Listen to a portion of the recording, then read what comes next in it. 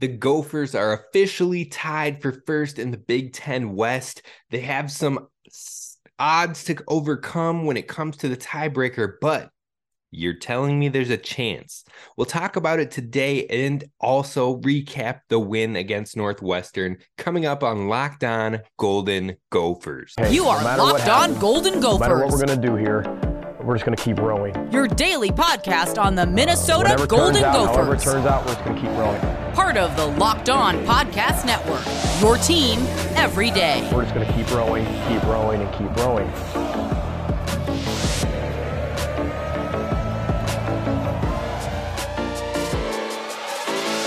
You're listening to Locked On Golden Gophers, part of the Locked On Podcast Network, your team every day. My name's Kane Robb, host of the podcast, former collegiate football video coordinator and recruiting assistant, here to talk Golden Gophers with you each and every day of the week, Monday through Friday. Today, we're recapping what happened against Northwestern and also talking about how do we come out of this big, bad, wild, wild West. Two wilds, as PJ Fleck would say.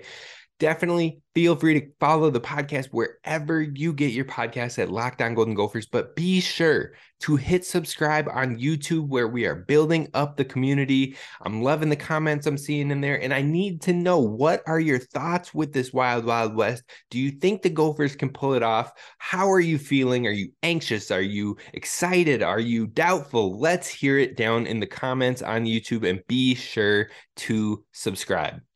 Now, today's episode is brought to you by Sling TV. Sling has something for everyone, especially when it comes to college football coverage, with a massive lineup of games across the ACC, Big Ten, Pac-12, and SEC networks. I can always watch the game I want to on Sling, and now you can too. Check out Sling TV to see the massive lineup of games they have all season long. Sling TV, the TV you love for the price you'll love. Try it today. Now, let's jump in on this bad boy. Let's talk about what happened in this dub. Thankfully, again, it was a dub, but we have a lot of things to talk about. There were a lot of goods in this game, and not too many wrongs, but we'll talk about what went right and what went wrong. But I want to recap what happened first. You had Ethan Kaliakmanis, who was 7 of 14 for 64 yards and 50% completion rate. He didn't take a whole lot of deep shots. We really didn't pass the ball all that much, but that was because the ground game was it. I mean, a ground game that had total offense that had 366 yards, in the ground game had 302. 302 of your 366 yards come from the ground. It's hard to hate on that. You take what the defense is giving you, and they were giving you the run game all game long. So you took advantage of it. Mo Ibrahim, 178 yards and 3 touchdowns. Ballin'. We said in the keys, let Mo be Mo, let Mo run. Whatever fun saying you want to say about Mo Ibrahim, let him do it, and they did. 178 yards, 3 touchdowns, absolutely put the team on his back and ran away with this one.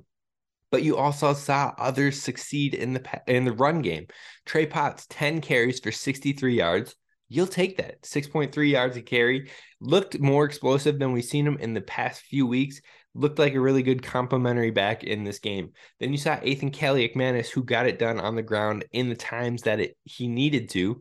Big runs from him that really helped the team advance in their drives. He had 4 attempts for 28 yards. Then you got Zach Evans, true freshman, whom Mo Ibrahim gave so much praise. If you haven't checked out that tweet yet, it is on my Twitter at 4KaneRob video, where he literally said he's the next great Minnesota running back. So Mo Ibrahim talking about Zach Evans, but Zach Evans looking so shifty, kicking it into second gear so quickly. He can get to top speed in a heartbeat. It's extremely exciting, extremely impressive, and he saw 29 yards and a touchdown on the day in some cleanup work. Love to see him get his first looks, the true freshman, impressing. And then Bryce Williams also had 2 carries for 4 yards in this game. So like I said, 302 total rushing yards. Absolutely love to see it. Now, the defense gave up over 250 total yards, but it was all yards you'll take. It was little chunk plays that you'll take the underneath, that you can cover, that you can get quick 3-and-outs, that you can get shorter drives and get your offense back on the field. If they're going to just take little dink and dunks and things like that and you'll get off the field quicker, sure, you'll give up 250 yards. They give up only 5 explosives, which has been the lowest amount in the past, I believe, 4 or 5 weeks. So you like to see them cleaning up in that effort. Now, also the offensive line played well. The entirety of the line played well, and including Quinn Carroll. I'll give him his props as we go, but overall, the Gophers looked great in this game. They had 40 minutes of time of possession, absolutely dominated the clock, and it was true domination by the Golden Gophers against an opponent that was an inferior opponent, and they took advantage of it. They made it look like that, and they got the win that they needed as they head into rivalry weeks. These are going to be big games, folks. These are going to be huge games when it comes to playing Iowa and playing Wisconsin. So we need to know what went wrong in this game that we still have to clean up in order to bring our best in these 2 games. Iowa is up first. So what went wrong in this game? What went right? We're going to talk about that coming up next, but we have to talk about today's episode that is brought to you by Upside. Now, Upside is a simple and easy app that you can download for free and save money or get money back on the things that you do already each and every day. Buying gas, going to restaurants, getting groceries, the things that you're gonna have to do to live. Well, maybe not getting gas in New York, but it depends where you're at. But most people have to buy gas. Most people have to get groceries. Most people go to restaurants. Why not save money or get money back when it comes to those things? You just download the Upside app and you'll get $5 or more cash back on your first purchase of $10 or more by using promo code LOCKED. All you got to do is go to the business that you're going to go to anyway, claim an offer for whatever you're buying on Upside, check in at the business and pay as usual on a credit or debit card and get paid. It's that simple. Just download the Upside app and again, use promo code LOCKED. The app is free. You use promo code LOCKED and you get $5 back on your first purchase of $10 or more. Get Upside today. All right, so let's jump into what went right, what went wrong when it comes to Golden Gophers football against Northwestern. So the first thing is what went wrong. We got to get the negatives out there and get through it quickly. The first one I want to talk about is creating a passing rhythm. The Gophers just couldn't do it. So I was like, we didn't see a whole lot of passes. We only saw 14 pass attempts, which isn't very many in the long scheme of things. But how did they come? Did Athan just look bad, or like what was happening here? Well, Coach Fleck talked about it after the game about how he is still developing kind of what his routine is and how he gets into it for the game and stuff like that. So those are things he's still learning and he's adjusting to as the games are going on. But also we didn't really give him an opportunity to get in a rhythm to have success. In fact, we had 12 total drives and 14 total passes. So really, you almost only averaged 1 pass attempt per drive. But that wasn't the case because there were some drives where we had no pass attempts. In fact, there were only 1 drive of the 12 total drives in which we had more than 2 pass attempts in a single drive. Only 1 drive throughout the entire game. Now, in this game, you had a drive of 9 plays, a drive of 11 plays, a drive of 6 plays, a drive of 12 plays, and a drive of 12 plays. Those are your top 5 lengthy drives. So 9, 11, 6, 12, and 12. 4 of those 5 were scoring drives. Yet only 1 of those drives in the entire game had more than 2 pass attempts. And it was the 6th play drive of those. So like I said, 9, 11, 6, 12, 12. The 6th play drive is the one where we had 3 passing attempts. That was the largest amount of passing attempts in a singular drive. And it was the only drive of the 5 that we did not score. So maybe you're thinking, oh, well, maybe that's why we weren't passing so much. I mean, we probably weren't passing much because the running game was so successful, but it's hard to find success in the passing game when you're only allowing your quarterback to throw it 1 play and then run, 1 play, run, and touchdown. Like, how are you supposed to get a feel, get into the groove, especially with the weather conditions, with the wind, with the cold. How are you supposed to get into a rhythm, get a feel for the game, get in your groove when you're only getting to pass the ball every 6 plays, every 7 plays? It's hard to create a rhythm, get into the swing of things, and find the success. So I don't blame Ethan here, but at the same time, even if Tanner was on the field, I wouldn't blame him for this as well. You got to allow your passers to get into the rhythm to be able to have success in the passing game. Now, it wasn't needed in this one, but it will be needed in the games to come. So it's definitely something to keep an eye on as we move forward on how we get the passing game into the swing of things. Now, number 2, and where we went wrong in this game, was punting. Once again, we weren't able to flip the field in situations where you would love to see it. And that especially comes on those first 2 punts. So we go 3 and out in our first 2 drives, and our punts go from the Minnesota 25 and from the Minnesota 22. And we only get the ball to the Northwestern 40 and 38. So basically the 40 both times. You get to the Northwestern 40 both times, all they need is 10 yards or 11 yards, and then they're in your territory. That's not flipping the field. That's not helping your defense set up for success to get them off the field quicker. In fact, it probably at least juices up the other offense. Like, look, we only got 10 yards, and then we're in their territory, and we're starting to creep towards field goal territory. I mean, it's tough for your defense to put that much pressure on them. And against successful teams like Wisconsin, like Iowa, yes, they might be having down years, but they still have and find success, especially when they're going to play in these rivalry games. You have to be able to set your defense up to be in position to get off the field. You want to get down if you're punting from your 20, 25, you want to get down to their 20. You want to get down to their 18. So that way they're in a tighter space. They have to go further distance, and we're just not able to flip the field with this punting team. We've got to do better. We've got to change there. It's something that will be a determining factor in these final games, is how the punting game does it. Because Iowa's punting game is going to be on point. We're going to have to drive a long field consistently at home. Luckily, that game is at home. And Wisconsin's punting game is sometimes really good and sometimes off. So you need to make the most and make the best of those opportunities. Now, the third and final point of where we went wrong was there's no deep shots.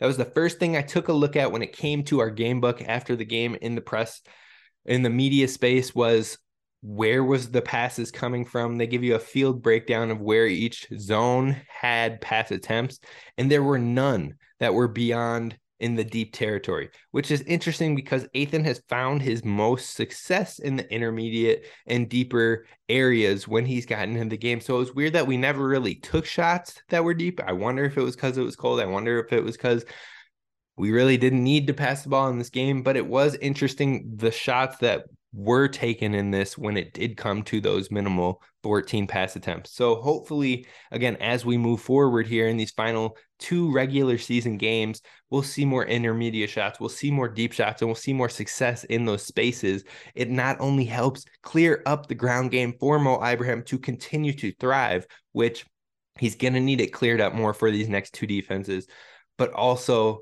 getting the quarterback into his rhythm, getting him into his groove, getting him comfortable and taking shots down the field. That's going to be pertinent in this game. So those were where we went wrong in here. But outside of those, I honestly can't tell you any other areas that this team was negative in. In fact, I'm going to give you the positives. I put the 3 of our safeties are next level. They bring the heat, they bring the fire, they bring the energy each and every time, and they really set the tone for this defense. And I think that's true. Jah Joyner is an absolute monster. He's been getting better and better and better each week. In the last 3 games, he has had 13 pressures on the quarterback, 2 sacks, 3 hits, and 8 hurries. The more he's getting involved, the better he is doing, the more, I don't know what the word is here, but the more real, legit our pass rush is starting to look as he gets more opportunities. I definitely want to ask Coach Fleck about what he's seen from John Joyner over this back half of the year and the growth from him. So I'm going to hopefully ask him that later in the presser today on Monday. So be sure to check out Twitter to see what that answer is. But overall, love to see him getting more and more involved in this defense. And then finally, our offensive line looked improved. Quinn Carroll balled out this game, was really clean, no real mistakes, no pressures given up, absolutely flattened some guy in one of his blocking looks. So I love to see it. Quinn, props to you. I've been hard on you on this podcast over the past few weeks, and you bounce back. You shut me up, and I love it. Keep shutting me up because I love to see the success from this offensive line looking like a top unit once again. Now, that's not the only successes. Like we said, the running game absolutely dominated. The offensive line looked great. The defense overall looked really good. Forced 2 turnovers, I believe. 2 turnovers in this one. Had multiple sacks. So it's coming together, and it's coming together at the right time where the Gophers still have a chance for the West. But how do we do it? How can we pull it off to be the Big Ten West champions? It's still not fully in our control, but there are ways that we can get it done. And we're going to talk about that right now. First, this episode was brought to you by Nissan. Our partners at Nissan have worked with us to create a new segment called Thrilling Moments across the Locked On College Network to talk about the highlight from the most recent game or from a time in the Golden Gophers' time here with the football program. So today we're talking about this week's thrilling moment, which is none other than Tyler Nubin's interception. The first interception was absolutely perfect. It helped flip the field for the Gophers quickly and get us into scoring range. Once again, it's hard to not see the energy level, the tone switching moment every time when Nubin steps on the field, and this interception was perfectly timed to help the Gophers continue to run away with this one and make the team believe that this will never be close. Tyler Nubin's interception came in the Northwestern Territory, immediately put us into scoring range, and absolutely helped this team take over. Now, this week's thrilling moment is brought to you by Nissan. This segment is inspired by the new designs featured across Nissan. Pursue what thrills you in the all-new Frontier, which I just picked up, and it's absolutely phenomenal. On top of that, you've got the Armada and the Pathfinder. Check them out at nissanusa.com today. All right, so let's wrap this thing up by talking about how can the Gophers still win the West? How does it happen? What do we have to do? Is it realistic? Now, the realistic part, I told you 2 weeks ago, it's real slim. It's probably not looking good. There's a lot to ask. You need Illinois to drop not only the Michigan State game, not only the Purdue game, but then also another one. Well, they've got Michigan coming up, so you like them dropping another one, which helps put us back into the driver's seat as Gophers if we get the wins and take care of business. So that's the first thing that has to happen when it comes to winning the West. The Gophers have to win out, and they have to take care of business. If you want this, you got to do it now. Coach PJ Fleck talked about they put themselves into a hole, and they did. They recognized that. But he said if they go one game at a time, if they grind away, they might find themselves back in this race and hear people talking about them once again in November. And he's right. We're talking again. We're talking about it's a possibility. We're talking about it could happen. But you have to continue the mindset that you've been playing with these last 3 weeks, getting back on track. And you have to take advantage of the easy things, less mistakes, more easy focuses, more clean play, more taking the chunk yards, more setting yourself up for success, more turnovers forced, more pressure created. You keep doing those small things and you're going to be there, at least giving yourself a chance at this when it comes to it. So you come in this week, you play Iowa at home. You have to win. Again, you have to win out to get to the West. But if you beat Iowa this week, there's 4 teams tied right now. There's 4 teams between Minnesota, Illinois, Purdue, Iowa. Those are the 4 tied for first, and then Wisconsin is behind those 4. You come in and you beat Iowa, you're already putting yourself above Iowa because you get a win and you have the tiebreaker there. But also you're setting yourself up a game apart from Iowa. So then they're out of the race for you, essentially, if you win out. Then you go and you have to beat Wisconsin. That puts you at least, no matter what, tied for first in the conference if you go win out. Then it comes down to the tiebreakers. Now, you have to beat Illinois and you have to beat Purdue in the tiebreaker, which means they have to lose another game. If they win out, you can't win the West because they have the tiebreaker on it. That Purdue loss really hurt us. Now, you can probably count Illinois for another loss, which means because they play Michigan, which means they'll be behind as well if we win out. And Wisconsin will be behind us again if we win out because we're playing them directly. So that literally leaves Purdue.